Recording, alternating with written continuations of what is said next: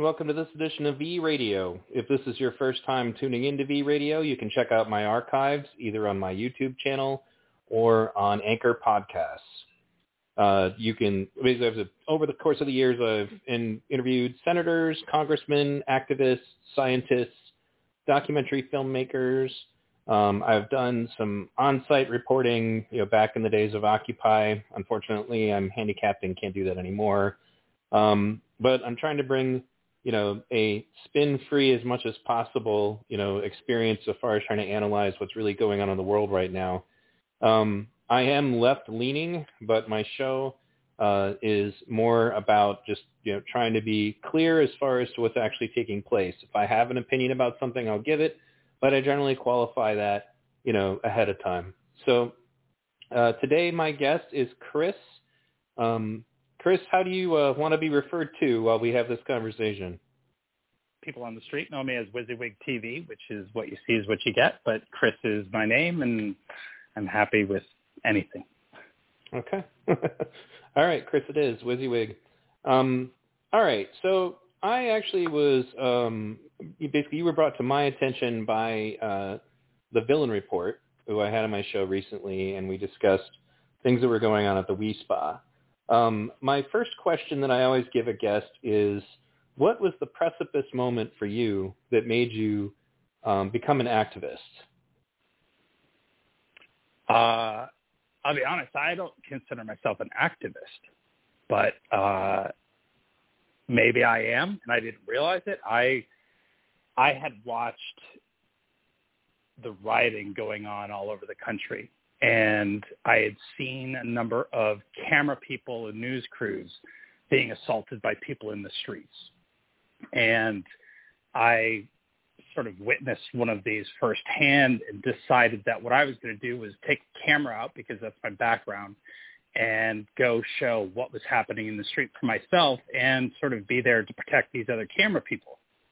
And that hasn't happened very often out on the street, but that's what got me out there. So is this your first time really kind of recording an activist event then? No, I've been doing this now since August of last year. Okay. I had met up with another live streamer and offered to show her around LA while she was here, and spent some time driving her around and holding the camera for her a little bit, and just getting a sense of what it was like to be out in protests and covering them, and decided that when she left, I wanted to sort of carry on this camera spot in LA, because there weren't that many people that were doing it at the time. Right. Well, no, that makes a lot of sense, and I'm glad that you did. There was some pretty disturbing footage of what went on there on the 3rd, and unfortunately when I had Villain on, that was an area that he didn't have quite as much firsthand knowledge about, because he didn't get there until later. But that puts you, basically in a position to be able to help me with something that I've been having problems with. Now, I know what I perceive to be what happened, but it's one of the things that's frustrating about trying to figure out what's going on at these things, and that's why I gave the example to Villain Report, that like Daniel Ellsberg used to work at the Pentagon, and he was the guy who released the Pentagon Papers, and what made him decide to go investigate what was going on in Vietnam himself was that what he was seeing in the paperwork didn't, add up. And, that's kind of what I feel is going on with these situations, is that there's a spin from both sides, who have their own agendas essentially. And then the police obviously also kind of have their own agenda about how they want events to be portrayed and to be understood. So, we, the citizens, most people who are kind of, I would say, on a team, which is a nice way of saying cult, I guess, when it comes to the left and the right. We have, most people are just kind of expected to just jump on whatever side of it they think is their side politically. And that's just never been how I've operated. But my guess was essentially, is from what I saw, there's just plenty of footage out there of Antifa attacking the protesters at the WeSpa on the 3rd, and that these protesters, they didn't look like hardlined MAGA-wearing, in fact, some of them just looked like moms, or I remember there was correct, yeah.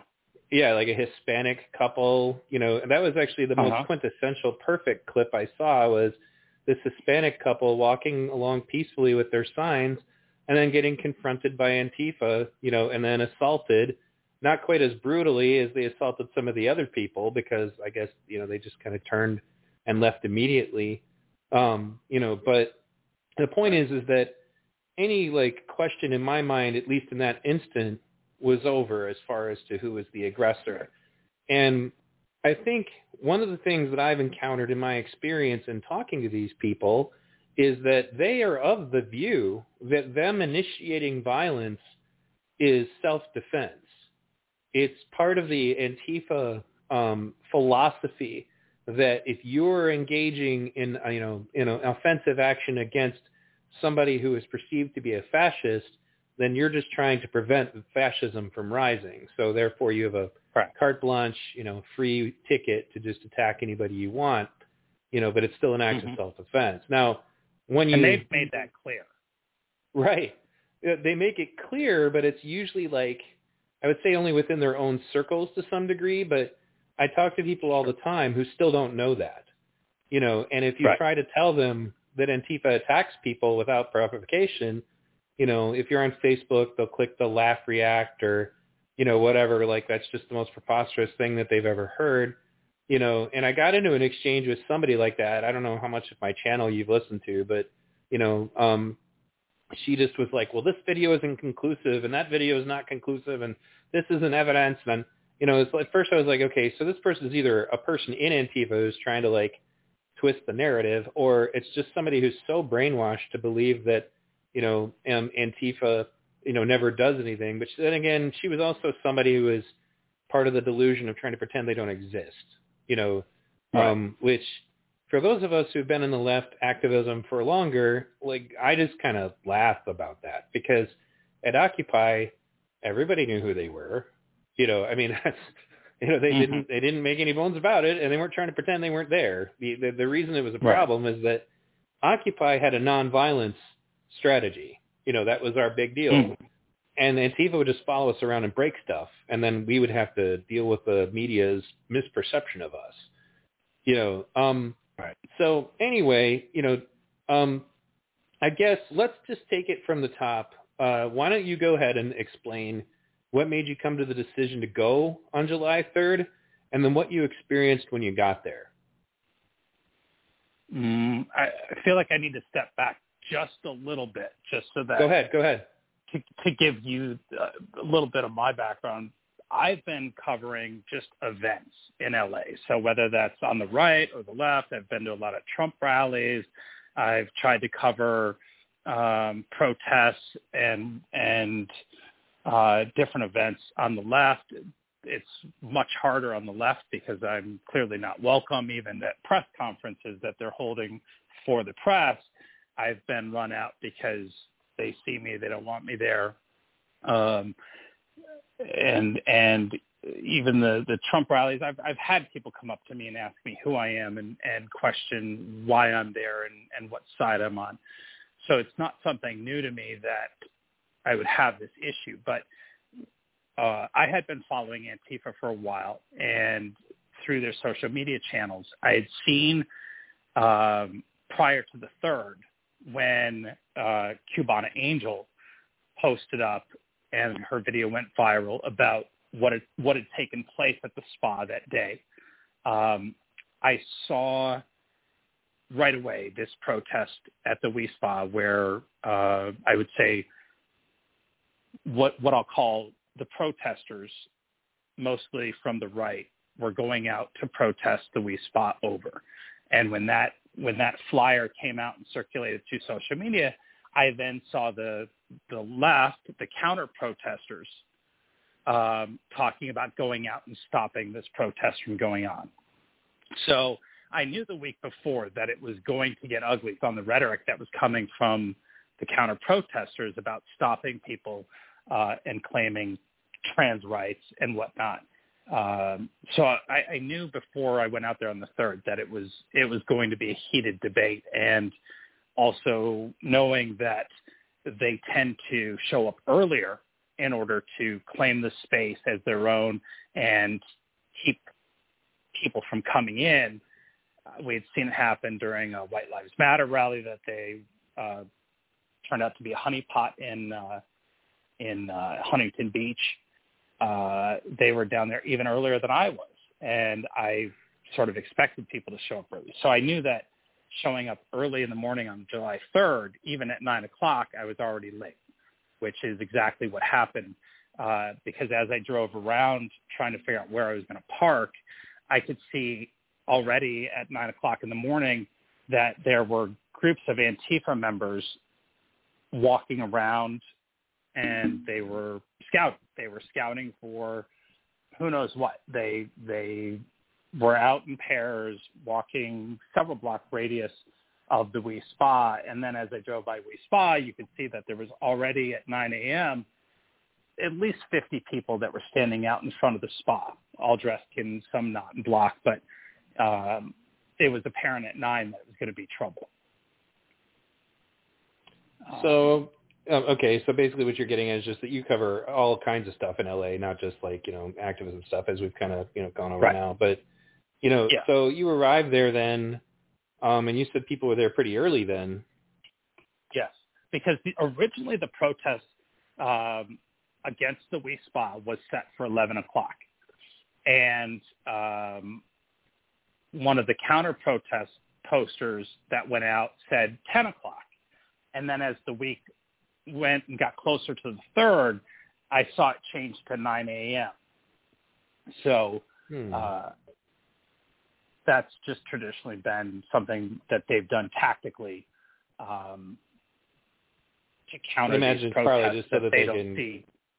Right, so that they can get there and kind of ahead of time have a plan about what they're going to do. Now, so was I correct, I guess, then, in my assessment that the protesters that showed up for the Wi Spa were not like your typical hardline, protesters? Like that's what it looked like to me. They all just seemed normal people, like normal people. Right. I believe the protesters that showed up or were planning on showing up at 11, they would be the group that came closer to 11 o'clock and marched down Wilshire Boulevard towards Wi Spa around 11 o'clock. What the people who had showed up earlier, in fact, from that video that you sent me, the one young man, Jairo, who claimed to be the organizer of the Wi Spa protest, he showed up before I got there. So he was there sometime around 9 o'clock in the morning. And you see how he was met with the protesters, the counter-protesters. They took his signs. He reacted with pepper spray, and then they beat him up. A group of them, went after him. And then somewhere in there, I showed up, and I think that's where you see the young man with the white all over his face, who came up to me saying that he had been pepper sprayed. He and I have a little bit of history together. And when he said that to me that morning, I thought he was talking about January 6th in LA being sprayed. I didn't realize he was talking about that morning. I didn't even pick up on the fact that he had this stuff on his face, because I knew that he's one of the people that usually tries to make me leave. He's part of that group of people that, I would call their enforcers. And so I knew when he came up to me that I was sort of in a bit of trouble, and I was someplace that they didn't want me. And I gave them that space, and I went across the street. So then after, in that time frame, you see the woman in the pink. She had shown up apparently to protest. So I think that people that showed up prior to 11, I don't know if they were necessarily with the group that was going out to protest. Clearly Jairo was, and he got there really early by himself. Probably a bad idea why he got out there so early. Who knows? And then you had what I would call the preacher group that showed up. The preacher in the white T-shirt. There was one in a black T-shirt, one in a blue T-shirt.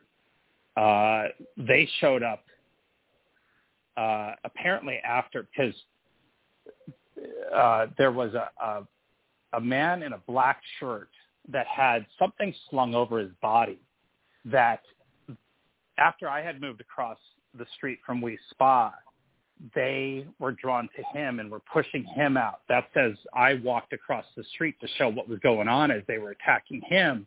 No, was he one of the ones who was with the preacher guy? Like, was he one of the ones who was with the preacher guy with the hat, or? It turns out he apparently was, based on some of the other video I've seen. He's within that group, but I hadn't seen the other preachers yet.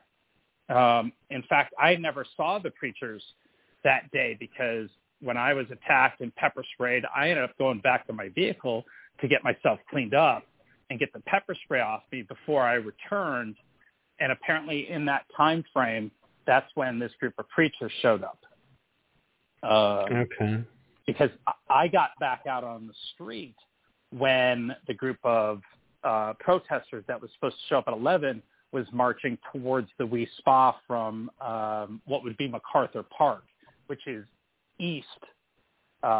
west of Wi Spa. Okay. So I guess towards Wi Spa. So the ongoing theme, though, is that, I mean, I did actually want to ask about those preachers because, you know, if there was a group out there that I'd be concerned about how they might behave, might have, not to say that they would have been violent, but just as in, I don't know, like, you know, because there's that, I didn't know if they were like Westboro Baptist Church style fanatics or, you know, like what their story was. Like, so, I mean, like, how are they conducting themselves? I mean, do you think they were spewing hatred or? Well, from all the video I've seen so far, I haven't heard any true hatred. They have their beliefs from what I've seen on the video. They didn't even have time to do that because in the one video that you see as they're walking what would be eastbound towards Wi Spa, they're coming up and you see this group of black bloc heading towards them to cut them off. And they sort of move towards the middle of the street to go around the black bloc, and they just get stopped in their tracks. So that from the video appears to be their first run-in with the group that was there. Okay.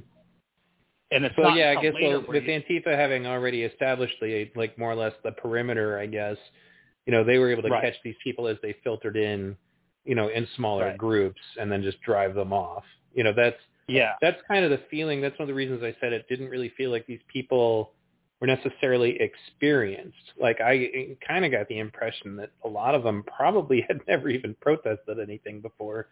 Well, I think this preacher group had, because I actually spoke to what I believe is the leader of the group and tell me that they regrouped and moved. That's how they got to the east side of Wi Spa, where in that video you see the clump of them with their signs. There's it turns out she's a nun in the yellow shirt.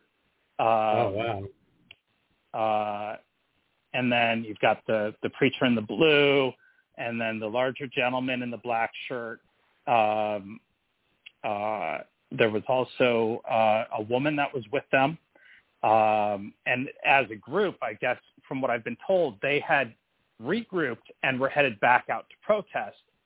And I've also been told they're sort of professional First Amendment, what I would call an auditor, First Amendment auditors. They're out challenging, and per the man I spoke to, he claims that, you know, when they lose their First Amendment rights, they file lawsuits against people because of that. They are out there to make sure that they can have their voice, whatever that may be, and they challenge that frequently, apparently. So, the Westboro Baptist Church has a reputation. That there was kind of two groups. Yeah. Westboro Baptist Church has a reputation that apparently, like, several members of their family are lawyers, so they're prepared in the event that somebody does anything to them. And I'm not saying that's where they're from. I don't know the name of this group. Right. But they certainly didn't sound as what I've heard of the Westboro group. They didn't sound that way at all. I never heard anything come out of their mouths that, you know. Did you, I mean, like, was there anything on their signs that would indicate to you that they were transphobic, or, like, know, again, or was I've it watched just the same video you have. Oh, and, okay. I've paused and looked to see what the signs say. Right. Obviously, from a religious standpoint, they don't agree with that. But, I also know the people who were going out to protest against the We Spa. I had looked at all of their social media, and I saw quite clearly what their argument was, which didn't appear to be transphobic, but right. they're concerned. You guys talked about it yesterday or whatever it was. Sure. About what the issue was of being in the women's room and having this happen and what the expectation was, and that's what I had heard everybody talking about. And then I could tell that it was getting to the point where it was starting to sound like it was going to be a violent day, because the counter protesters were clearly making it about something that it wasn't. Well, right, and that's, as I've been trying to investigate this situation, like there was also another video that got circulated where a woman, I want to say she had like Hispanic skin tone, but she's concealing her face in all of her videos for good reason, but she gives that account of going to the We Spa like back in January, and that her and her daughter were there and they were nude, and then this trio of people come in and they, it's not evidence, but they sound like, the description she gives sounds like what members of Antifa look like when you see their mugshots, like the typical tattoos, colored hair. And that's not evidence, but at the same time, the way they were behaving sounded completely reasonable to me. And what I kind of got out of it was like, it sounds to me like three members of Antifa thought it would be cute to go to this spa, push this issue specifically so that they would have a reason to do something. And then because that incident didn't lead to any protests, I guess they figured they didn't have a reason to do it. But, other than that, there's that Precious Child person, and I've interacted with them on their YouTube comments and a bit on their Twitter. But at the end of the day, none of them, like the ones who try to answer the question of whether or not it's okay, like gives some pretty cockamamie, ridiculous, like answers that don't make any sense. Precious Child literally just said, "Pay me and I'll answer you. Otherwise, you're irrelevant to me." Like I'm supposed to pay Precious Child to answer the question of should a pre-op trans woman be allowed to expose their penis to other women, and children without the consent of the parties involved. That's the simple question, and the answers I always get are, either like the weirdness that you've seen already in some of my videos, like the lady who says that, if you, I as a trans person have a right to feel safe, and if I have to go, or rather if I was a trans person, although she said she identified as trans, separate issue, and if I deserve to go where I feel safe, and if I feel safe in a women's space, then that's where I have to go, and the irony of the fact that statement directly says, I need to feel safe. If you don't feel safe because I'm in this space, well, that's on you. Like, there's no way to make that work. It doesn't, and it's contradictory to other elements of the woke movement because, where are the feminists in this situation? Which is why there's a divide in the feminist groups right now because, there are feminists who are anti-trans and then there are feminists who are pro-trans. And but that's where I say it's like, it's one thing to have an ideology, that maybe is a little controversial, but it should at least be internally consistent. It should at least make some sort of rational sense, especially if you feel so strongly about it, then you're going to go out in the street and beat people up over it. That's so Precious had put out a post on Instagram that claimed that she was alleged to be the one that was in the spa that day. And she used the word alleged, but when you read the post, and I called several people and said, hey, look at that post again and tell me how you're interpreting the post. They all said the same thing. She is admitting to being the person in the spa that Cabana Angel is talking about. And I said, well, that's not what's being told to me. And I reached out directly to Precious because her and I have a working relationship as live streamers. We can say hello to each other. And we do it sort of under, very quietly, because I know how much trouble she can get in for associating with me. And so when I reached out to Precious and I said, look, I have to know the answer to this question. Were you or were you not the person that was in the spa? She says no. And in fact, she said, thank you for asking that question, because nobody else is doing that. And I said, well, that's a problem, because I see the hate that you're getting about this. I know you, or I sort of have had these conversations with Precious.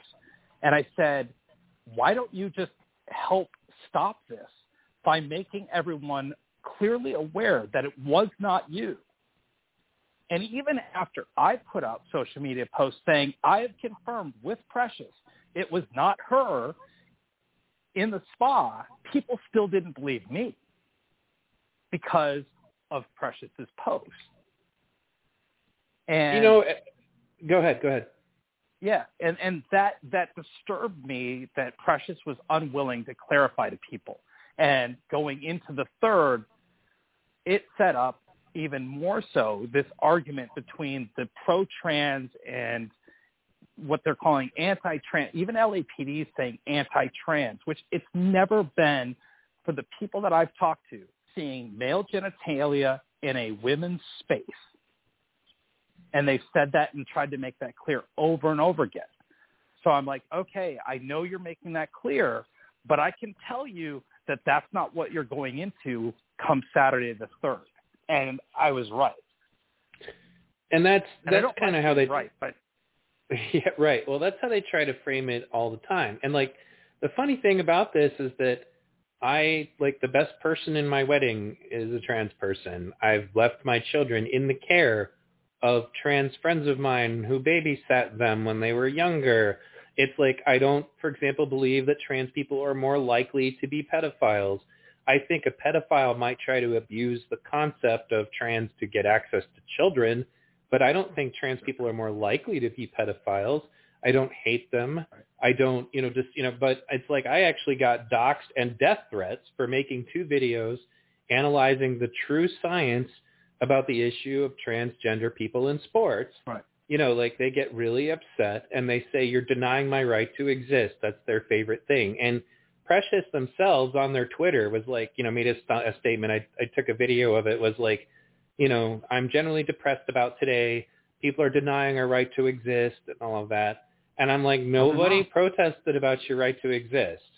I mean, there may have been people who did. That's why I was asking about the Christian group. I didn't see a single sign that said anything about anybody trans negatively in any way. Right. And I do remember people being accosted and the people trying to explain to them, to Antifa, that that's not, they didn't hate trans people. This was about the children, right. And right. And I just, the thing is that here's the point that I made I'm sorry, now I'm having a terrible moment trying to remember his name, because it's like essentially an assumed name. No, not Precious. Actually, the fellow I just talked to last night. Villain. Say that again. Villain. Yeah, Villain. There we go. I was going to say Vigilante. I was like, I know it's not Vigilante. Anyway, it was Villain. I was talking to Villain. I was like, at the end of the day, it doesn't matter if it was a hoax or not, because that's their new things, just to try to say that it didn't happen.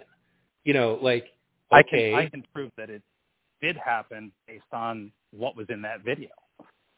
Right. Well, no, and that's what I'm getting at, though, is that even if it didn't, they're still defending that should be possible.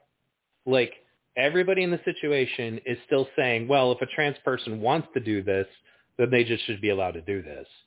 Right. So that's what I was getting at. The people that I've spoken to on the left that all disagree, I don't want to name names, but say, no, my kids, I don't want them in that space. These are 2 prominent figures that I've been dealing with lately, in private conversations, say, no, I'm not okay with that either. They would be on the same side as the protesters going up to Wi Spa. And even Precious herself said, no, I don't think it's been marked as a co-ed space. Then yes, it would be a totally different argument. But even Precious herself did not agree with male genitalia being in a women's space under those circumstances. Well, that's good to hear, and I'm willing to believe that for sure. You know, I guess it wasn't. I could give you the text messages that show that. I just haven't. No, I believe you. I like Precious. I like Precious a lot, and I'll be honest, I've never talked to Precious and stood there and thought, oh, pedophile. It's not something, I don't equate that. And I like Precious I didn't get that vibe from them either. No. Oh, I did get the vibe, I get pedophile vibes from people who are creepy that do, look at children strange. That's where I go. But yeah, when I started seeing it, I was like, oh, please don't do this, because I knew it was an incendiary moment put out and there was no stopping it. Well, and that's the thing that bothers me even from the activist perspective. And that's one of the things I said in one of my videos is like, if you're a member of Antifa listening to this, what you just did is going to cause real transphobia. Like, as in full on, we hate you. Now we don't think you have a right to exist. Why? Because you get gangs of people to beat up innocent people, who are protesting. Right.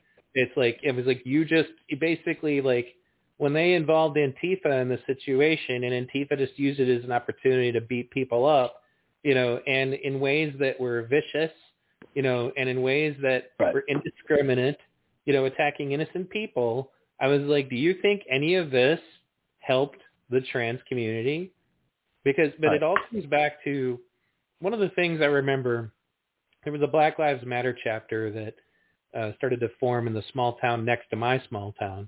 And because I'm an activist, people added me to this Facebook group, and I just kind of was initially kind of quietly reading as I watched this thing develop. And, initially it was meant to just be kind of a peaceful, we're going to go out and we're going to march and stuff like that. And then, some people of color came in and said, well, you guys are white. You can't run this. We're going to run this, and we're going to make it much more militant. Essentially they just kind of started to try to turn it into something very negative very quickly. But the point is that at one point during my conversations with them, I exposed them to the work of Daryl Davis, who is actually going to be on my show later this week. And Daryl Davis is a black man who goes to Ku Klux Klan rallies. And what he does is he humanizes black people to these racists to the point that they just lose interest in racism because he befriends them.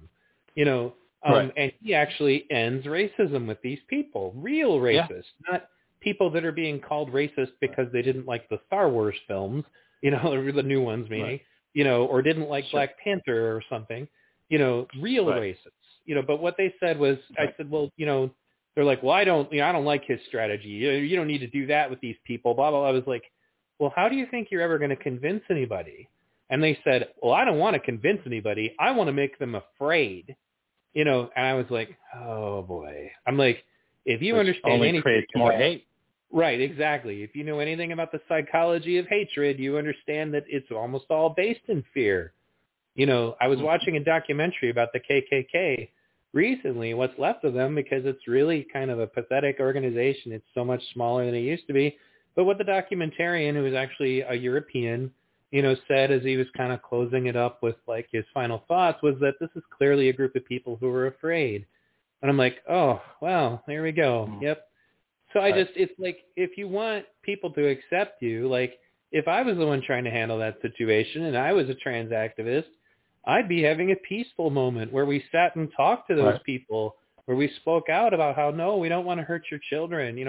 That they didn't do any of that. Instead, they gave them every reason to hate them. And then they also, because of the way they treated you and everybody there, that incites the real people who are going to want to engage in violence against trans people to show up. So I guess, like, go ahead and give your specific story about how you went in there. I've seen it on video in pieces, but, you just kind of showed up and then what, did they just start attacking you immediately, or was there a progression?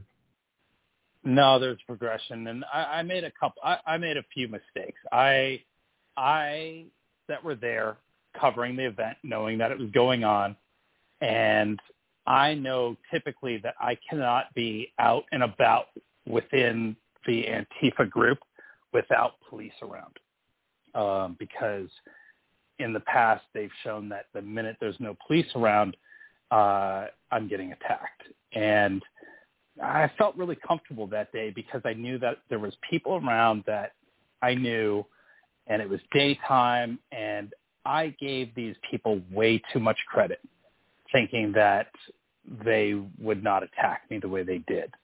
And immediately I got my camera going. I had a couple little technical things, but just because I was so focused on who I was seeing and knowing these usual faces around and the press that was out there already at that moment, I made the decision to try to cross the street, and I saw local news media was out, which is typical. Local news media usually shows up at the beginning or at the end of an event. They don't document the entire thing usually. They get in there, they get their B-roll, and then they go off and they do their story about whatever they think happened.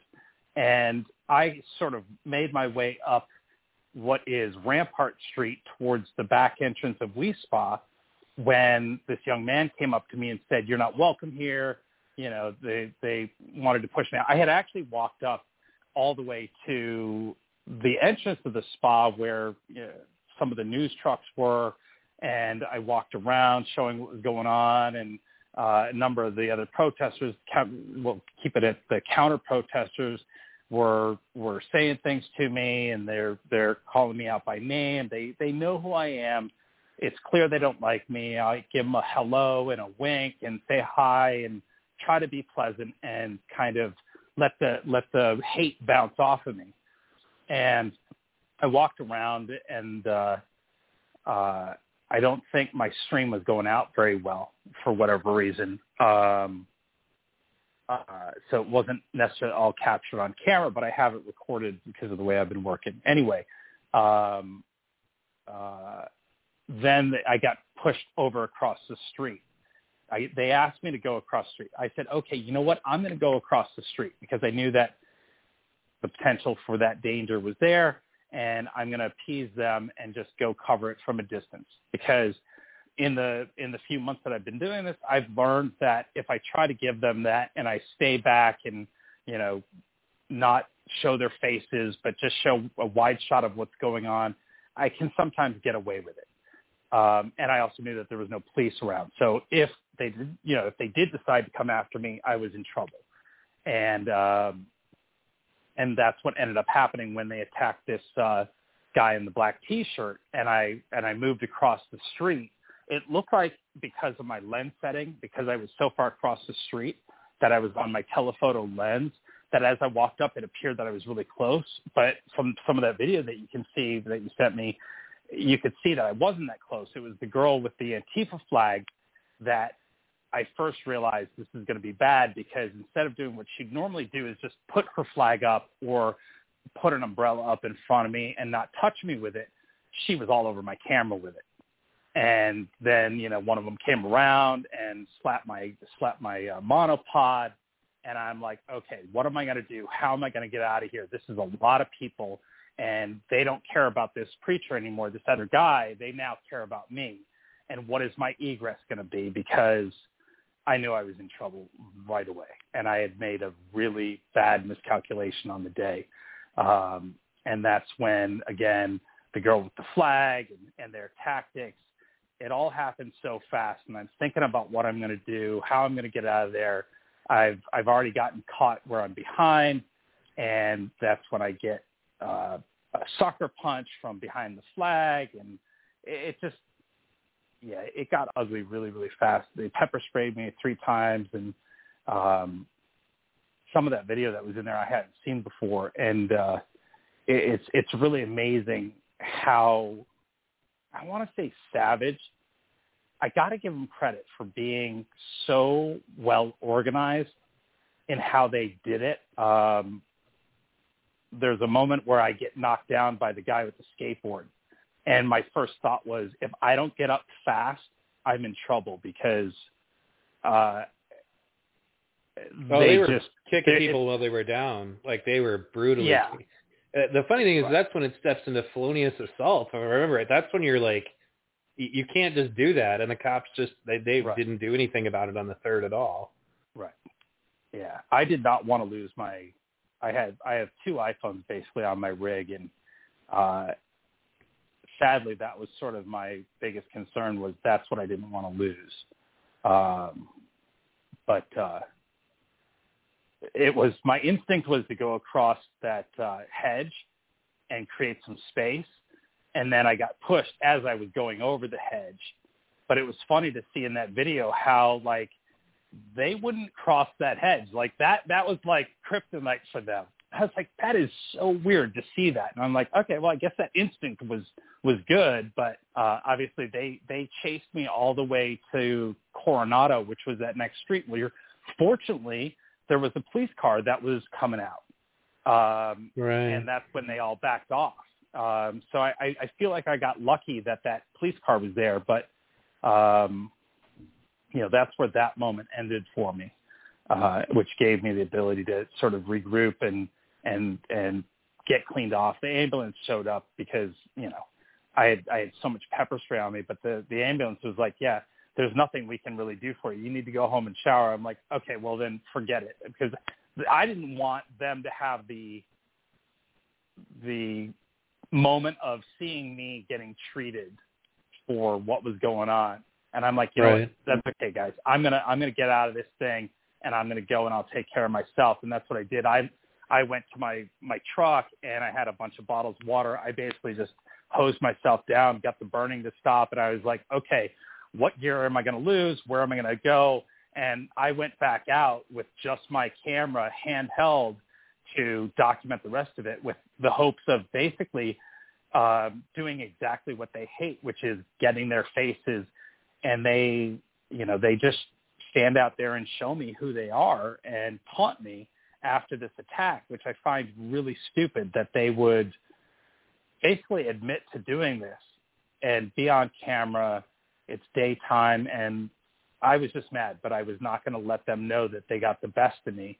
And I just went out there and kept recording. And that's when I first got out there, I heard the group of, original protesters coming down the street, what the left would call the Proud Boys and the Patriots and whatnot. They're coming down the street towards the Wi Spa, and that's when there's another big clash that happens. Apparently there's some knives that get pulled. So this is on the third still, right? This is all still just the third. Okay. And at this point, the I think you see in that video that you sent, which is the preacher with the blue has been attacked and hit over the head, and apparently that's when an officer on scene, there was, from what I understand, there was 2 units that were detailed to Wi Spa that day that were out there, two squad cars that were out there to monitor the situation.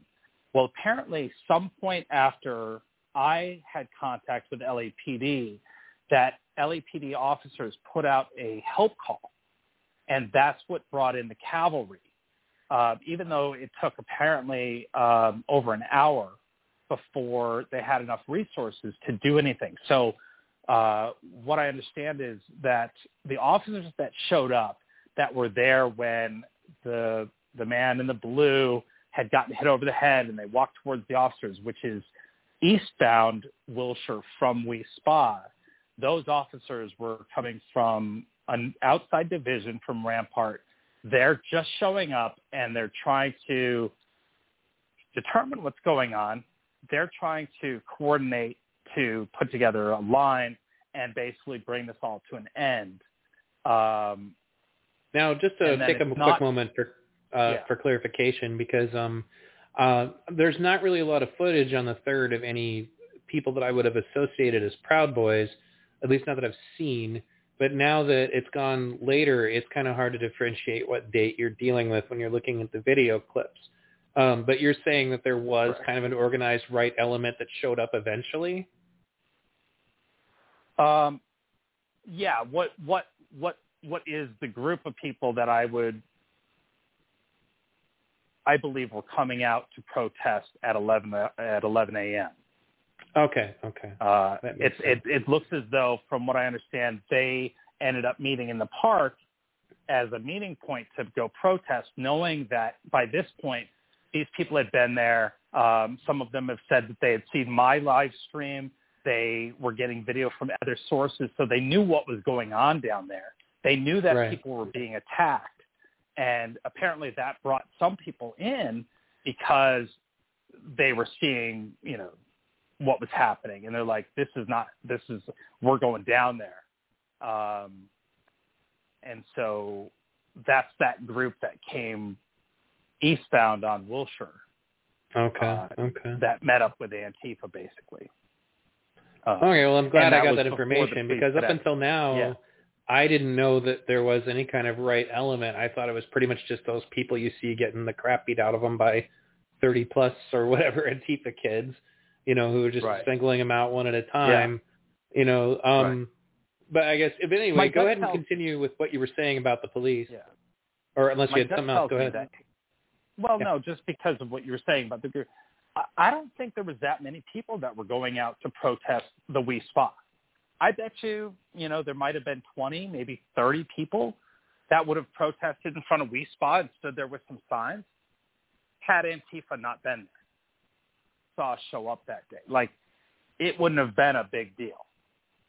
It wouldn't have been enough to, cause that sort of violence towards anybody that would have made it worthwhile in the bad light of what Antifa did that day to just ignore it. That's my gut based on the numbers that I saw show up.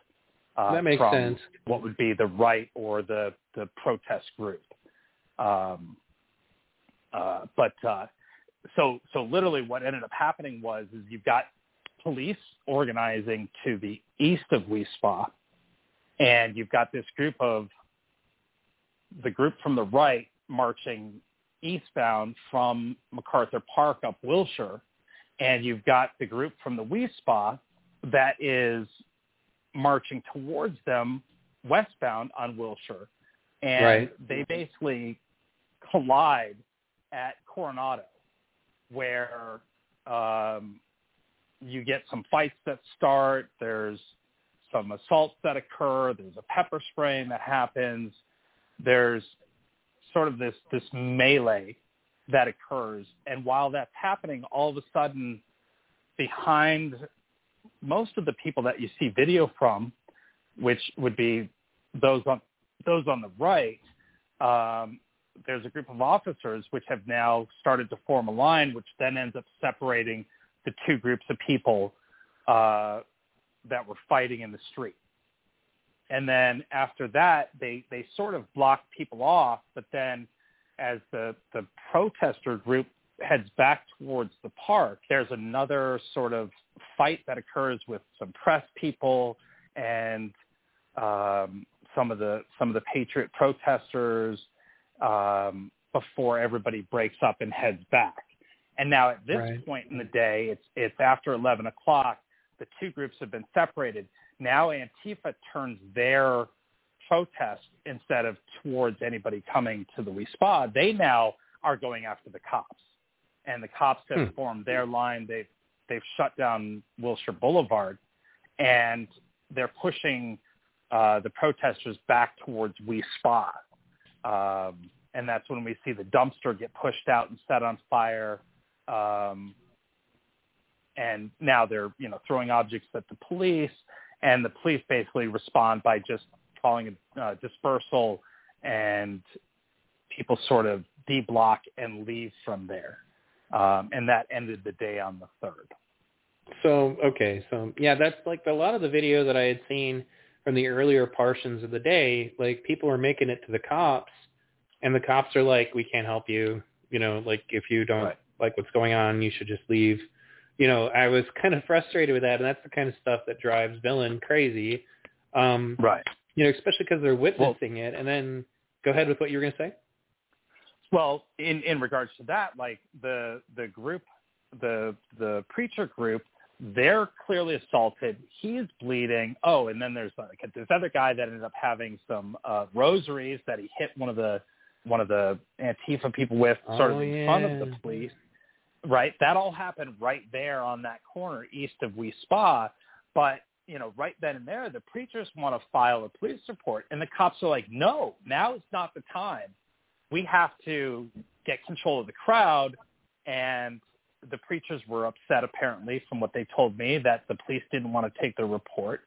And then I've heard at the same time that, it wasn't the time to do that. And the officers had said, look, stand back here. We'll come back and we'll take care of the report as soon as we get the crowd under control.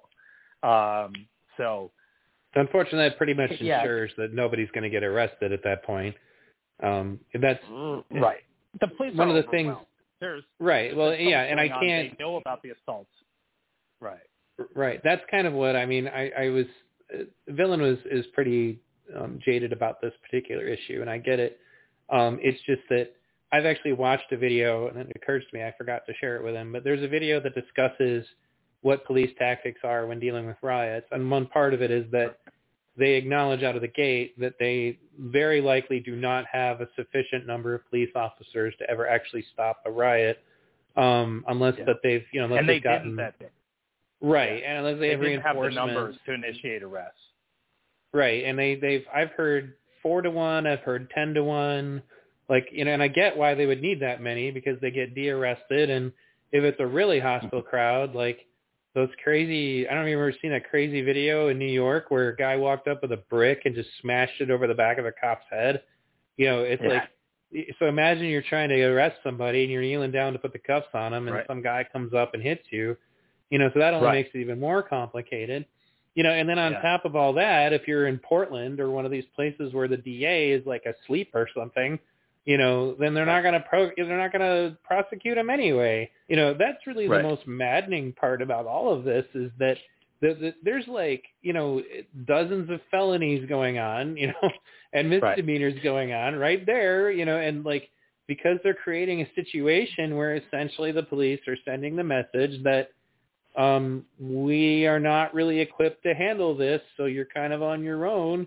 It turns the circumstance of the protest itself into like a brief Wild West scenario, and the fact that more people haven't been shot is honestly kind of surprising to me, because that's the kind of thought that goes through your head when you're looking at this kind of stuff going on. It's like, well, Jesus, if I ever went to one of those, I'd want to be armed, and that's the funny thing that, because I did a lot of work on the Kyle Rittenhouse incident, all these people from the left on the left side of it say like, well, he shouldn't even have had a gun. And I'm like, well, despite the fact that there were several people on camera from the Black Lives Matter group with guns in their hands, one of which was the first shooter, Joshua Zeminski, who actually got arrested as a result of my video, that are all felons. Like, they're not supposed to have them either, and it comes down to this. Like, if that armed group that was in Kenosha wasn't armed, that group would have just walked over there and stomped on them.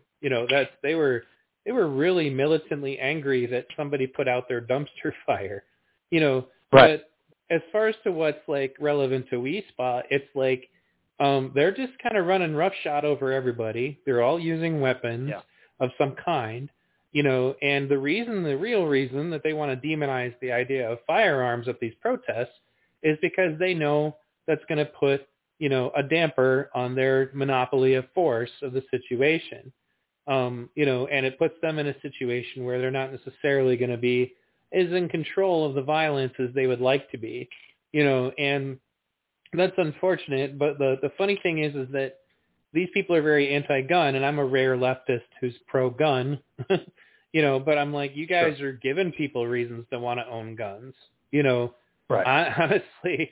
I was like, I cannot imagine being unarmed and living, say, near Minneapolis or living near where any of these things are going on. Because, and I've even contacted friends of mine that I know live in those areas. I'm like, you guys are armed, right? Like, you can protect yourself, because you're not going to get a response from the police. at least not within time of actually being able to help you. Right. So they're forcing a situation that puts us in a circumstance where people either get to choose to defend themselves or just let these mobs do whatever they want. And what do they want to do? Well, they either want to assault people or they want to destroy their property, or they, and if you don't like that they're destroying your property, then you get told, well, you think that property is more important than people, as if, especially when it's somebody's business, as if that has no implications on their life, So, with all of these things, that happen on July 3rd, did you end up going back on any of the other days, or did you kind of get your fill of it on that day? Oh, no. Just to take a little bit of a step back, Go ahead. because you brought up something that I had forgot, which was when they first separated the two crowds, and LAPD formed a line, they did shoot off some shotgun rounds, the beanbag shotgun rounds. One of them was because this one fella tried to throw a water bottle at me. When he threw a water bottle at me, the officer instantly shot towards one of them in the leg with the beanbag. And then after that happened, the Antifa counter protest side was getting really sort of violent towards the officers. And there's one young man who apparently, he's wearing a blue jacket, got really ballsy and struck an officer with a shotgun in the face. And I had heard about this because he was wanted by LAPD for an assault on an officer. And when I went back and watched my footage, I caught that incident on camera, not realizing it. And, it's sort of the typical tactic that somebody comes from the back, they hit the officer, and then they dive behind the group, and the group creates a wall hiding that person. And he managed to get away from the officers that day. So technically they probably would have wanted to have made an arrest, but because of their numbers, weren't able to initiate that.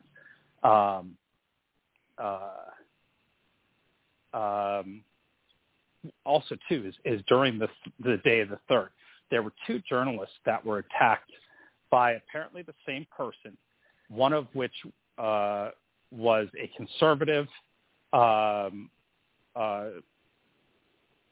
journalist, and then the other one was a leftist journalist, part of their authorized media. And that person ended up reaching out to me a few days later. And I'm not going to get into the whole story, but basically what I was told by this person is he feared that things were getting really bad and the attacks on the media, especially me, were going to increase because the left was mad because their journalist had been attacked by somebody from the right. And he reached out to me because he didn't want to see this continue and was trying to put a stop to it. And so at this point, I'm like, okay, I know that they're going to go back out again on the 17th. And I know that I've sort of got a bigger target on my back, bigger than normal. And I made the decision that I wasn't sure if I was going to go back out because I knew that it would be very difficult for me to be out there. But I said, you know what, I'm going to go back out there because I'm not going to let them scare me. I was going to go out and cover and do what I was going to do.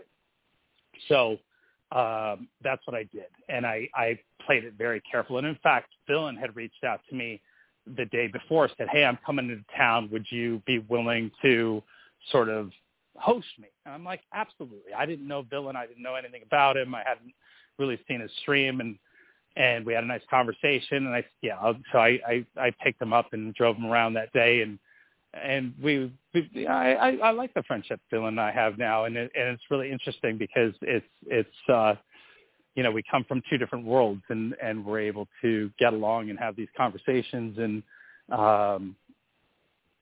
So we showed up on the morning of the 3rd. He went off and he did his thing. He went right into Antifa, and I was like, God, this guy, he's gutsy.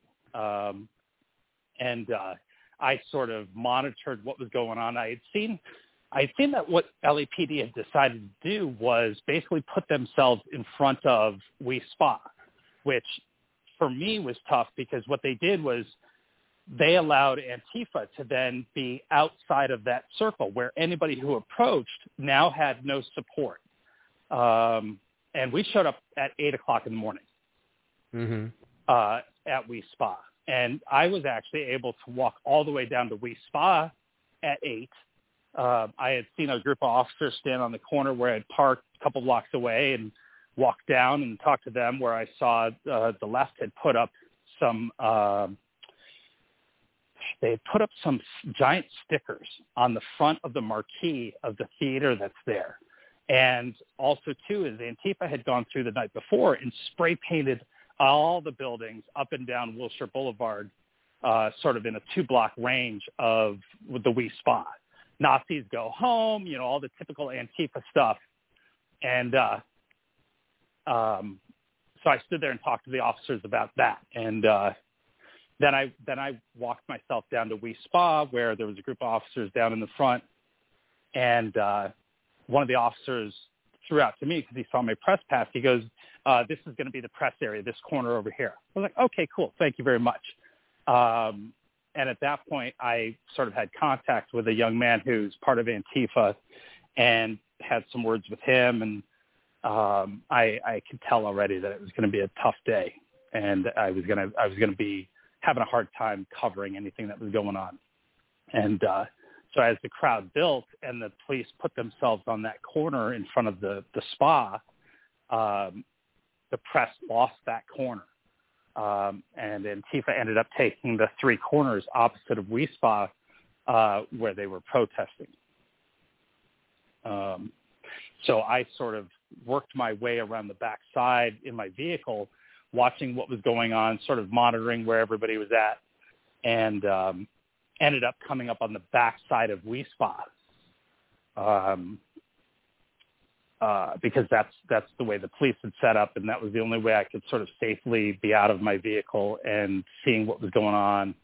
And of course, right away they noticed me, and they saw that I was back there and sort of yelling at me. But it was, I don't know, the second or third time that morning that a group had sort of started coming towards me as they saw that I was out and about. Right. So, yeah, I was a little nervous, especially being out there by myself. And at this point, Villain, he's in and around We Spa doing his thing. And well, I think when they encounter him, they initially can't tell if he's not one of them. Like his dress and his demeanor, might make you think he's Antifa if you look at him initially. Right. Oh, like, yeah, he totally looked like Antifa the way he was out there. Right, and that throws them off, Yeah. And then, like, they take time asking him questions, trying to figure out, like, that's where you end up with that confrontation with the big girl who identifies as 3 different things that you can't be at the same time. And then makes the argument that she's the one who said, like, well, if you sexualize someone else's genitalia, that's on you or whatever. But, and I see now as I'm looking at it, like Drew Hernandez, for example, makes his living with some kind of hidden camera technology, and he doesn't share it, and I can't really blame him. But he gets stuff that we would never get otherwise, because he gets the stuff that they do when they don't think they're being filmed. But I've been asked why I don't do that. Well, and at this point, I mean, I can understand it. The thing is that, what I've kind of grasped is that, maybe some of it is that they don't like that their press people were attacked, but it's also kind of that they want to have control of the narrative. They don't want anybody who's not on their team videotaping anyway, seems to be my understanding of the situation. And that's why Hernandez talks about their propaganda machine. Like, they know what they're doing, and that's, why I discussed, like, Drew kind of laid out the, the timeline of what they do, which is, well, they're going to go out there. They're going to start throwing stuff at the cops, and in a way that makes it difficult to figure out who did it. So then the cops declare their unlawful assembly.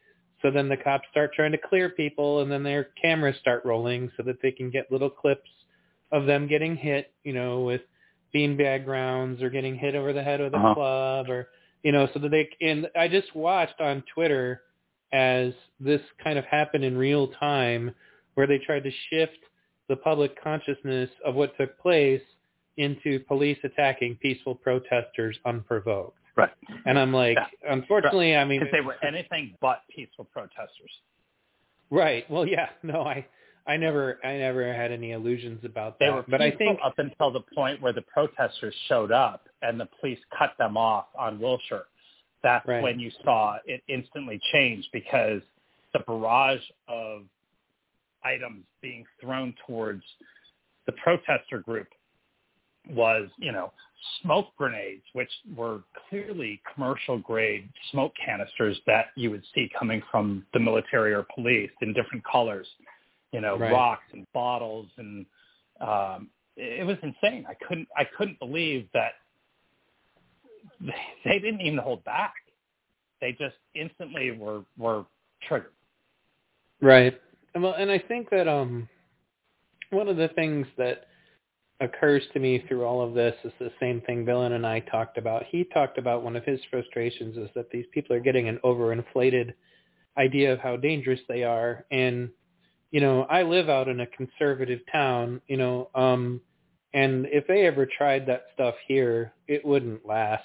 I mean, aside right. from the fact that the local mayor would never tell the police not to do anything about it, the community would be out in the streets, and sure. they'd be armed and they wouldn't be playing. Yeah.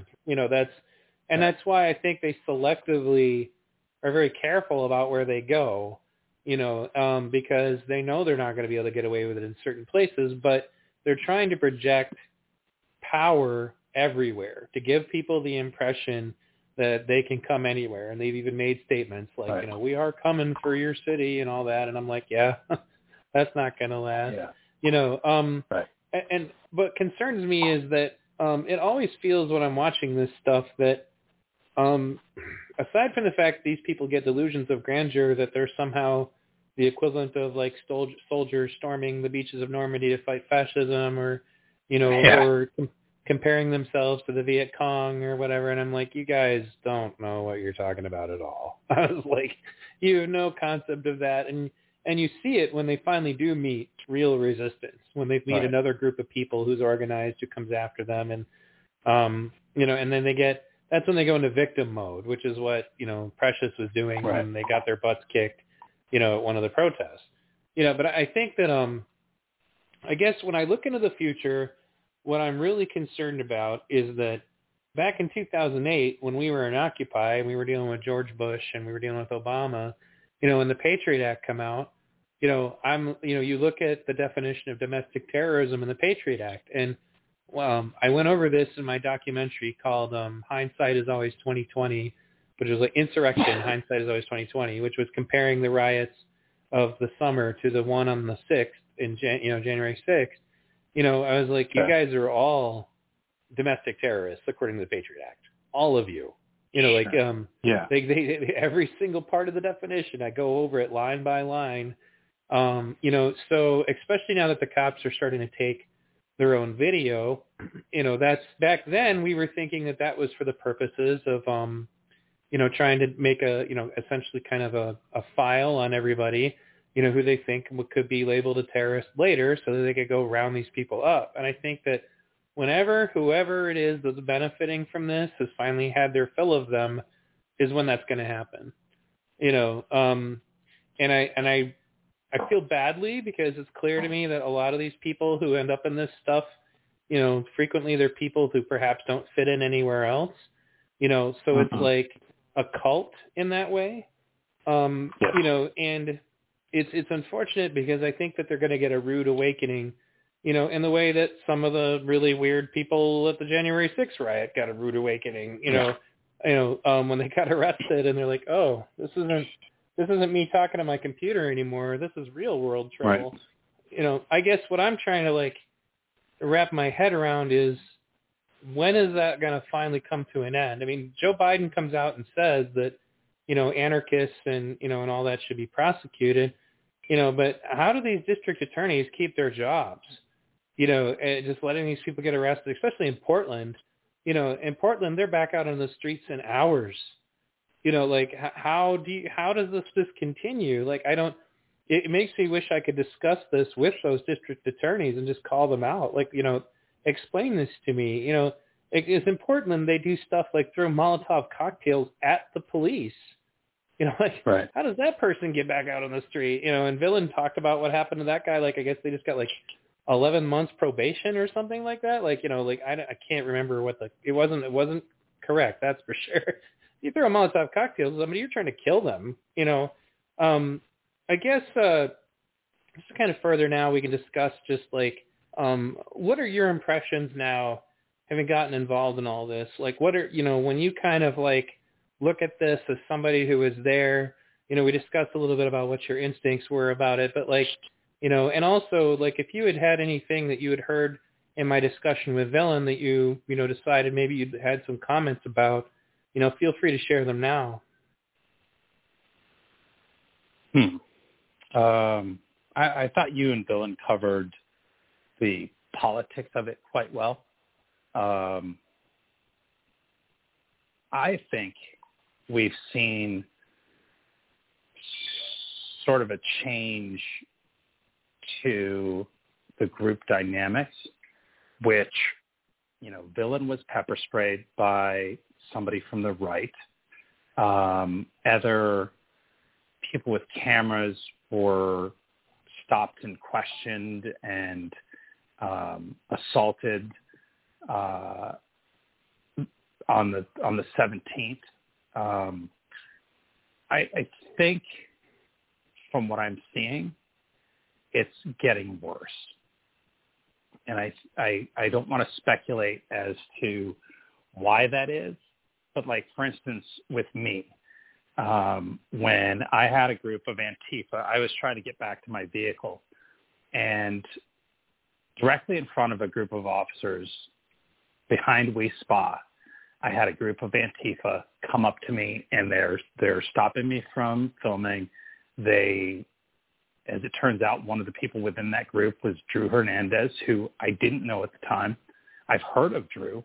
I did not know it was him, who at the moment I actually took as the biggest threat to me out there because of how he was dressed and what he was doing during this moment. So I had to react and do certain things, knowing that I've got this group of officers that are standing behind me, to only have them say, you need to leave. You need to go down the street. And I'm like, are you serious?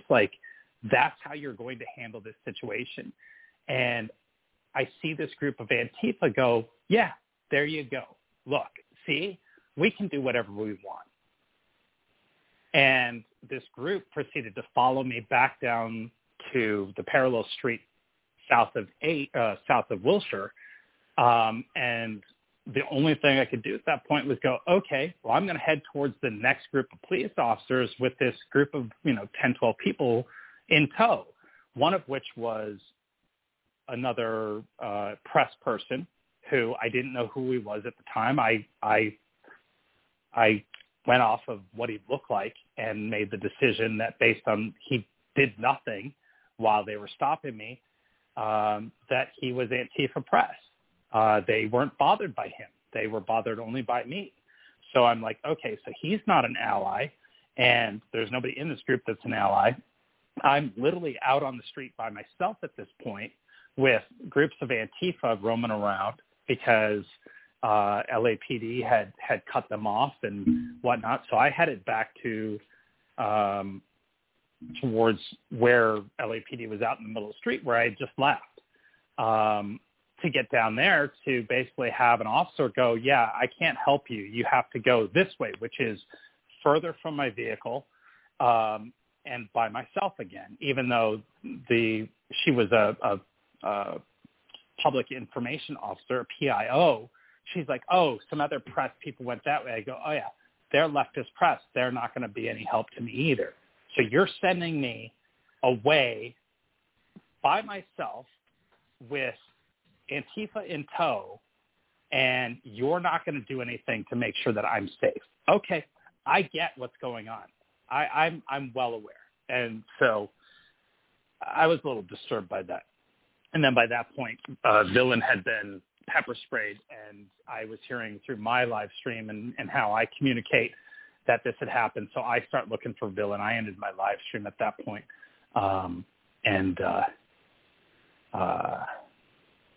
Just wanted to make sure I got to Villain, and then the two of us were able to get back to the vehicle safely without, any further attack. And that's how, well, it's not how my day ended. It's how his day ended. And I went back and I covered what turned out to be the kettle that they caught 41 of them in. Right. Yeah, I saw pictures of that. I know they arrested a bunch of them. Did they? Now, what happened with that? Did any of them stay in jail, or are they all back out again? No, according to LAPD, they were all processed through. All but one person. One person had what was considered weapons under the 55.07 municipal code about items permitted or not permitted at a protest. But everybody else got citations for failure to disperse and let go. So. I remember during the Portland stuff, at one point, for whatever reason, the people in charge actually arrested everybody and then actually kept them for once. And as a result, the riots ended for 3 or 4 days because the instigators were all in jail, and that's why I say I really want to put the screws to the thumbs of some of these DAs and figure out what the hell's going on, because they're basically setting up a situation where they know that they're just going to be able to do this whenever they want, and as long as they just keep doing that, they're just going to get more and more bold, and I think that it wouldn't even take much. If you just arrested all of these people, prosecuted them to the full extent of the law, it wouldn't take more than a couple times. What are you going to prosecute them for? What law did they break? Well, right. That was always one of the questions, I guess. But it's, when you see all the assaults and stuff, the problem is that then you got to identify which ones they are. That's why I said, as soon as they are in that scenario where, they're like, well, we're not taking reports right now. They're never going to catch the person who actually hit them. If the person's standing right there, they could, but it almost seems, I guess what I'm getting at though is that they have actually kettled them and, went after them hardcore. I don't think it would take more than a couple of times for most of these people just to quit. I know, for example, I've heard, and I can't confirm this, but I heard a rumor that the Proud Boys are hurting pretty hard right now because a bunch of them have been indicted for the Capitol riot stuff, and they're not getting out. So it's kind of, sending a message of through the entire organization. Scenario, it's worked. Right.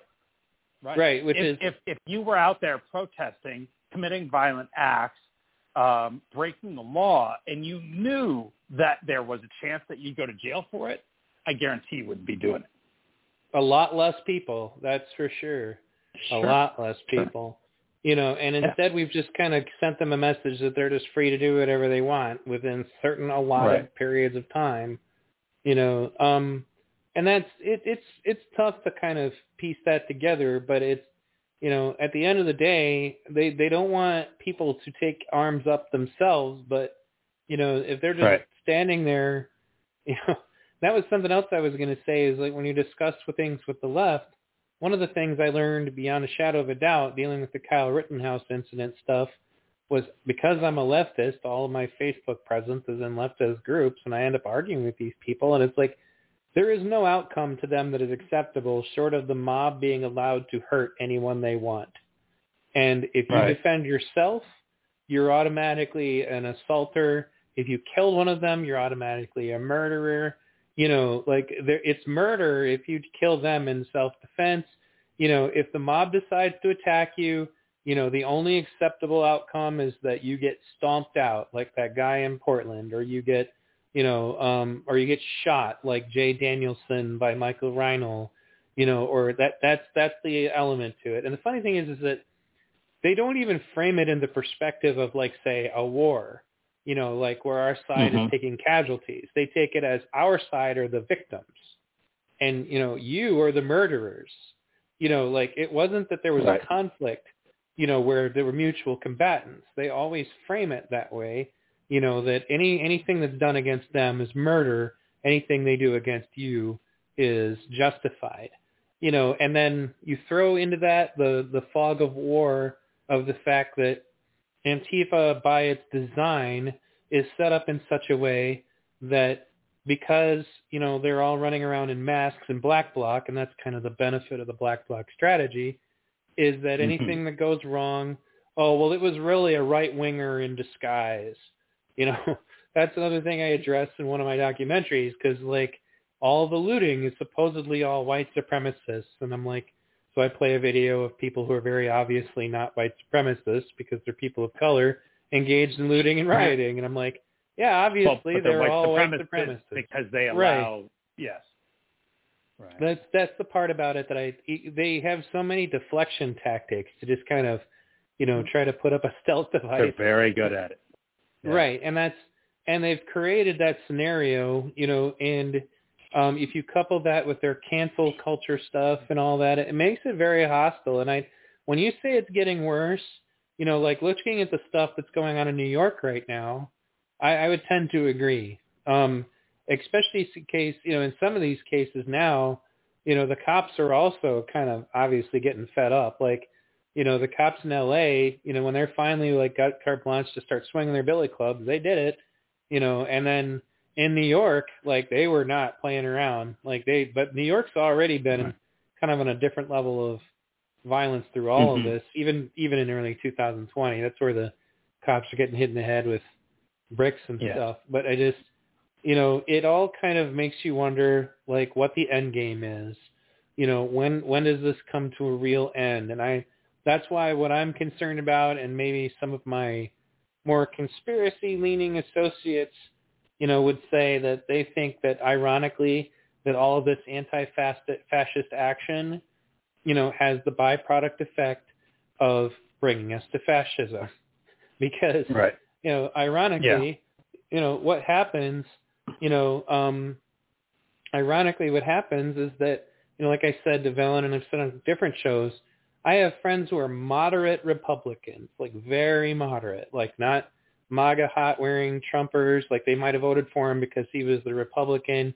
They don't have any devotion to any of the weird ideologies. They're not QAnon, and if these are people who, before 2020, if I ever described to them a situation where, say, federal, officers showed up and started rounding people up and putting them in vans and taking them away, they would be, they would be horrified by the notion of that, about that total, like fascist-looking, violation of their civil rights. Then you watch some videos of the crap that goes on the 3rd at the Wi Spa, and, you fantasize about it. You're like, God, when are the cops going to show up and, put some billy clubs to some of these kids and put them in vans and just take them to camp somewhere? And that's why, I've said the same thing to Black Lives Matter. I was like, if you guys' objective is that you don't like that people are profiling you as violent criminals, I don't think that the strategy of going out and behaving exactly as racists say you behave is really in your best interest. And that's what we saw happen on Thursday. So go ahead. This past Thursday, some of the same people that would have been out protesting We Spa are out doing a vax medical freedom protest. All right, and the mask thing. A group of these same people show up, including some of the press. The Shawl was one of the ones that was out there, and they just harass these people, and they attack them for what they're doing out there. And then we see the social media campaign and everything. It's getting worse, and they're getting more emboldened, and they're becoming the fascists that they claim everyone else is, and that is all there is to it. Well, when you look at the ideological makeup, and this is stuff that I know because I'm left-leaning, I'm on a lot of these forums, and when you look at the ideological makeup, one of the things that we understood in Occupy was that, Antifa are primarily anarcho-communist, but they're not only anarcho-communists. Unfortunately, some of them are what would be called tankies, and tankies are essentially authoritarian communists. These are the kinds of people that make excuses for people like Mao or Stalin, and I've got like clips of my discussions with them because people literally tell me I'm lying or making it up. I'm like, no, these people exist, and some of them are running with Antifa, and like you can see it because you'll see the red and black diagonal flags. Those are anarcho-communist flags. But if you see the red flag with the hammer and sickles, well, now you're looking at authoritarian communists, and those kinds of people. The kind of communism they want is would line people up and execute them. It's a completely different attitude. And I think that those kinds of people also, especially when they start talking about being in favor of, say, censorship, being in favor of, robbing people of their civil rights, or determining that somebody's part of an enemy class and therefore they don't have the right to self-defense. This is all stuff that I've just been told. Like I can show you one of my older videos where I literally just went to one of my Facebook groups for Occupy to talk to some of these people because a lot of the same people are still there, and they just openly say, if we've determined that you're a fascist, you don't have a right to self-defense, I'm going to execute you. If we've determined you're fascist, you don't have a right to, to free speech.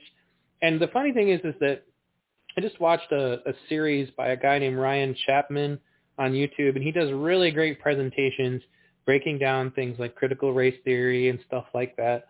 And critical theory books openly just state that you shouldn't permit, free speech because, you should only permit speech essentially that comes down to, whatever is positive to the message that they want sent out, and that they think that it's important to control speech.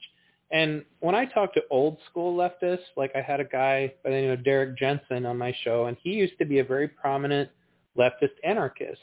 And he got excommunicated. And the reason is because he wrote a book where he said we should still have laws against rape and child molestation. And there were elements of the anarchist community that flipped out because he dared to say that. Well, anyway. All or nothing. Yeah. Right. Well, he just pointed out, he actually kind of came around because of that to deciding that, some of these people, they could never handle a society with no police, no laws and all that, But because I sort of say the same thing about free speech, right? Mm-hmm. I don't feel like you can have partial free speech. It's either you have free speech or you don't. That's my belief. No middle ground. Well, and anybody who's on the left should recognize that the only reason that the left even survived people like J. Edgar Hoover was free speech. Like, free speech is the only reason there is a leftist movement in the United States. But now that they think that they're winning, they just want to turn it off. And to me... Well, the history is not a very strong suit for some folks. Well, right, and that's why they want to rewrite it. Like every Stalinist I talk to claims that every negative thing ever said about Stalin was either propaganda or that they have some weird way of justifying it. So yeah, the history is not to their benefit. And they, when it comes to the critical race theory stuff, they're just kind of outright lying and saying that it's just expanded Black history. Because they're trying to make anybody who doesn't like it look bad, or they're trying to say that people are trying to ban critical race theory or just trying to ban Black history. And I'm like, look, I emerged from my education in the 80s and 90s despising racism, despising slavery. I knew about Jim Crow. I knew that Black people couldn't vote. I mean, all the things were there. I was like, that's not what you guys are teaching. You guys have something else going on. And that's what actually is causing problems, where I'm in this absurd situation where I'm the one leftist in the town full of conservatives, and they're asking me to come to school board meetings to help them talk because, Right. I can, I'm an activist, so it puts me in a strange bedfellow situation in my own school district. But the point is that all of this seems to be part of like a greater plan, and whoever it is that benefits from it, I'm not sure. I'm sure that there are multiple actors in the situation who think that they're going to manipulate it to their benefit. And it just worries me. I think that I think that's one of the problems. A lot of people are looking at this and thinking, well, it'll blow over eventually. And I'm starting to wonder, will it? My gut tells me it's not just going to blow over. Yeah, I'm kind of leaning in the same direction. It seems like something terrible is going to happen, before that happens. I feel stubbornness is going to win out. You think what part is going to win out? I think stubbornness is going to beat everybody. Right. And I think both sides are very stubborn to the extreme ends of that. And that's going to get them to the point where nobody's going to back down, and it's going to just get more violent before it ends. Well, some of it is also my fear. Well, no, I think that's correct, and I think that part of it is that we as Americans have been kind of spoiled, and that there hasn't really been a major armed conflict on our soil in so long, that the only people who know what one looks like are our veterans, and right. I do think that this group of kids that are beating people up outside Louis Spa are going to be in for a rude awakening. When things finally do go down, because it's not going to look anything like a gang of people following one guy with a camera and punching him in the face. It's going to look very different. And there are people on the right who are a hell of a lot more prepared than they are for that possibility. Yeah. Is there a bird in your house? No, there is not. Okay. But there are birds around the house, and they're very loud, especially at night. They all seem to come out. It doesn't bother me. I was just like, that's interesting. Anyway. Yeah. We've had a really great conversation. I wanted to give you the opportunity, first of all, can you tell people a little bit about what you do so that we can, any of my listeners and viewers can come check you out? What do I do? That's a really good question. I've honestly been trying to figure that out for months now. And I started out just going out on the street, showing what's going on. And it's sort of grown. It's built a little bit of a community. I've made a lot of interesting friends and connections because of it. It doesn't really have a focus, but the goal is just to show what's happening on the street. What you see is what you get, which was an awful name to come up with. But honestly, it was really just something to not use my name and to be able to get a live feed out for people to see what was going on. And but at the same time, it's also turned out to be very truthful because I'm not a journalist. I don't claim to be a journalist. I've been told what I do is sort of true journalism because most of the time, I allow the viewer to just see what's happening and make a decision for themselves.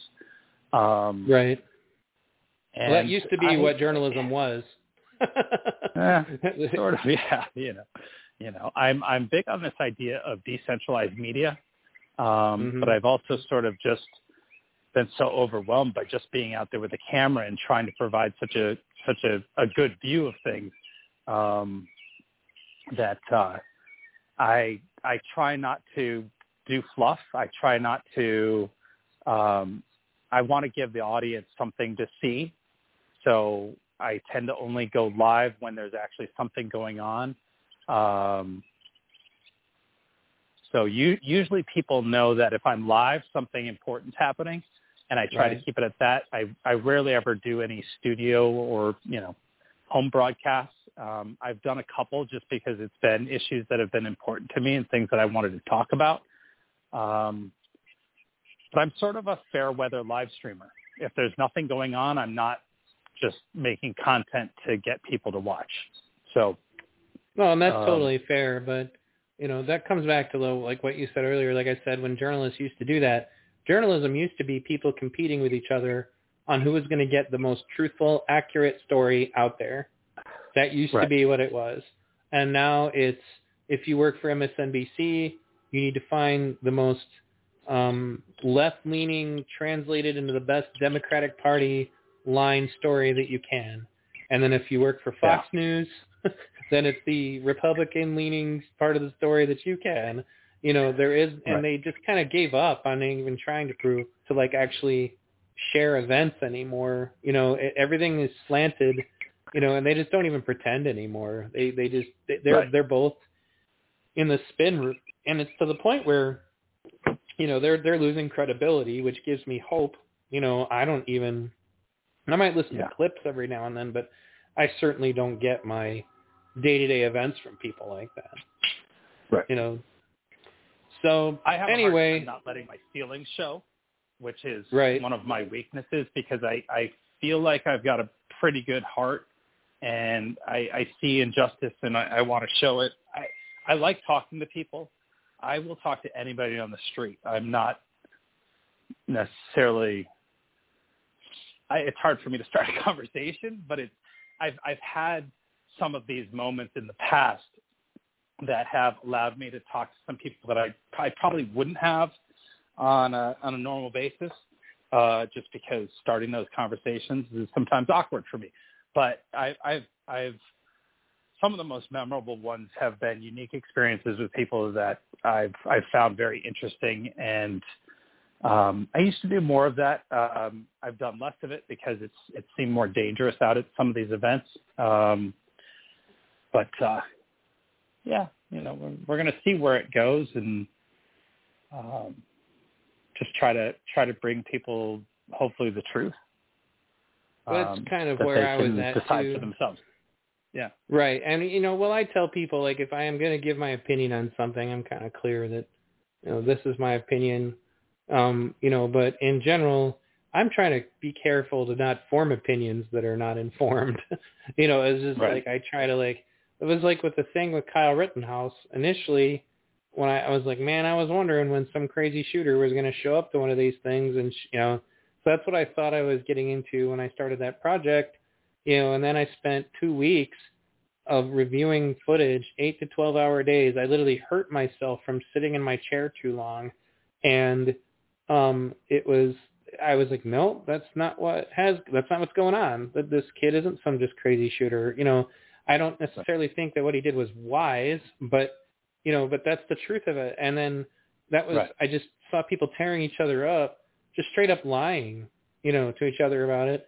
And that kind of set the stage for me to look at things differently, because from then on out, everybody's got their own lives on everything. And society can't function if we can't have any kind of a grasp on what's really going on. How can we legislate if we don't know what's really going on? How can we, function, and interact together? And that's what is leading to people saying things like, maybe we need certain states to secede from the union or whatever. And I'm like, oh my goodness, we've gotten that divided. And then, to top all this off, you look at the social media algorithms. I don't know if you've watched the documentaries like The Creepy Line, that explain, I guess they had whistleblowers from Facebook and Twitter and all that come forward and say, look, this algorithm is designed to only show people things that will keep them on their phones and computers. And the two things that keep people on their phones and computers the most are things that make you angry and something that echoes everything you already thought. So that creates the circumstances of terrible division, and, in one African country where the Facebook is the internet basically for them, it led to a genocide, because they were all just being pitted against each other over and over and over again, because the feed shows you whatever, the computer monitors and sees what you keep, and they try to say. You sort of see that happening here in the States to a certain extent, not to an absolute degree, but, it's definitely pitted people against each other. Right. Well, they didn't have any alternatives. They're only looking at Facebook, and it doesn't help that, obviously their culture was a bit more warlike. But the point is that these things are going on and people are not cognizant of it. And it's, it's definitely dangerous to the future of our society, because if we can't get a grip on this, I'm concerned that if we can't reason ever, it's going to cause all kinds of problems, because now they want everything to be about feelings. One of the things that, that occurs to me when they say things like abolish the police, let's have community justice. Well, the first thing that comes to my mind when somebody says that is, a horrible picture of a black man hanging from a tree because a mob decided that he looked at a white woman the wrong way. I'm like, community justice doesn't work, guys. Right. It's like, you may think it does, but it doesn't. Would you want... Well, I think that's sort of what Antifa thinks right now with what they're doing, is it's community justice. With the free speech argument, you have the right to say what you want, but when the community doesn't like what you say, we're going to come out here and we're going to stop it. Right. No, I agree. But they think that they know what's going on, and in many cases they just don't. They believe they do, but the truth of it is that they really only have their own spin, and I can't trust a mob with major decisions, but anyway, This has been a great talk. I hope that you and I can keep in touch, and, if you cover anything else interesting in the future, that you'd like to share with me, by all means. My channel's not monetized. I don't do anything for money at this point. I am, even when I'm done with my physical therapy, it's possible that walking is never going to be really the same ever again. So it is possible that I may not be able to do the job that I used to do. If that happens, then I may become professional again, but I don't foresee that happening in the near future regardless. But in the meantime, I'm just motivated by getting the truth out there. So I want to thank you for coming on and sharing with me, what you learned about, the third, because I think that's kind of a perfect storm for seeing what happens if you just let Antifa do whatever they want. I agree. So anyway, obviously I can put the link in the description, but you have a YouTube channel. Is that basically your primary? I do. YouTube, Facebook, and Twitch are the three primaries, and I usually always stream to Twitter as well as the four platforms that I go out on. They're all WYSIWYG TV on all the platforms. So whatever people like to watch on. Okay. Well, again, it's been great talking to you. If you don't mind, generally after I have a guest on, I usually talk to them very briefly off the air. So if you could just call me when we're done here. You got it. And I'm going to say thank you, everybody, for tuning in. Again, this is the first time you've tuned in. Please check out my archives. I'm going to be providing links to his various social media contacts that you can follow his work as well. And again, what I ask people, because people ask me all the time if they can donate. And as I said, I'm not really making that a priority right now. What you could really do for me and for other people who do work like me is share these podcasts and these videos, because the algorithm doesn't like people that say the truth, the unfiltered truth. The algorithm likes people that, are saying what they want to hear. And unfortunately, Google has already been shown to have a very clear agenda on what they want seen and heard. So share the heck out of this stuff, because that's one way that you can just directly, combat that issue. If you like what you're hearing here, then please do that. And to any of you who might be deciding, okay, well, let me go check out his channel now, I'm going to warn you ahead of time. I guarantee you, because I'm this weird guy who has fans who are left and fans that are right, you're not going to like everything I say. But I would challenge you that it's better for your brain to find people that you don't agree with about everything all the time. Because one of the biggest problems we have in our society right now is everybody's trapped in their, their echo chambers, and they're never challenged on any of their beliefs. They're just reinforced on their beliefs all the time, So I do this myself. Like, for example, I listen to Ben Shapiro sometimes. He and I probably have nothing in common when we're discussing economics, but there are some things that he says that I agree with. Same thing with, say, Jordan Peterson or Drew Hernandez or, You know, like all these people, like if you can't sit through a conversation with somebody who doesn't just echo everything that's going on in your head, are you really critically thinking? If your thoughts are essentially just faith, you know, and the only way for you to protect them is to never expose yourself to anything outside of your church, I put in quotes, you know, then do you really have faith? You know, I mean, do you really have like, you know, honest, real beliefs that are yours that you've tested? You know, and I think that's one of the major things that unfortunately is dying in this environment that I think is critical to our society is our ability to think and analyze, you know, and come to educated opinions about things, you know, before we run off at the mouth about them or before we say, go into the streets and beat people up over them. So thanks again, everybody, for tuning in to V Radio.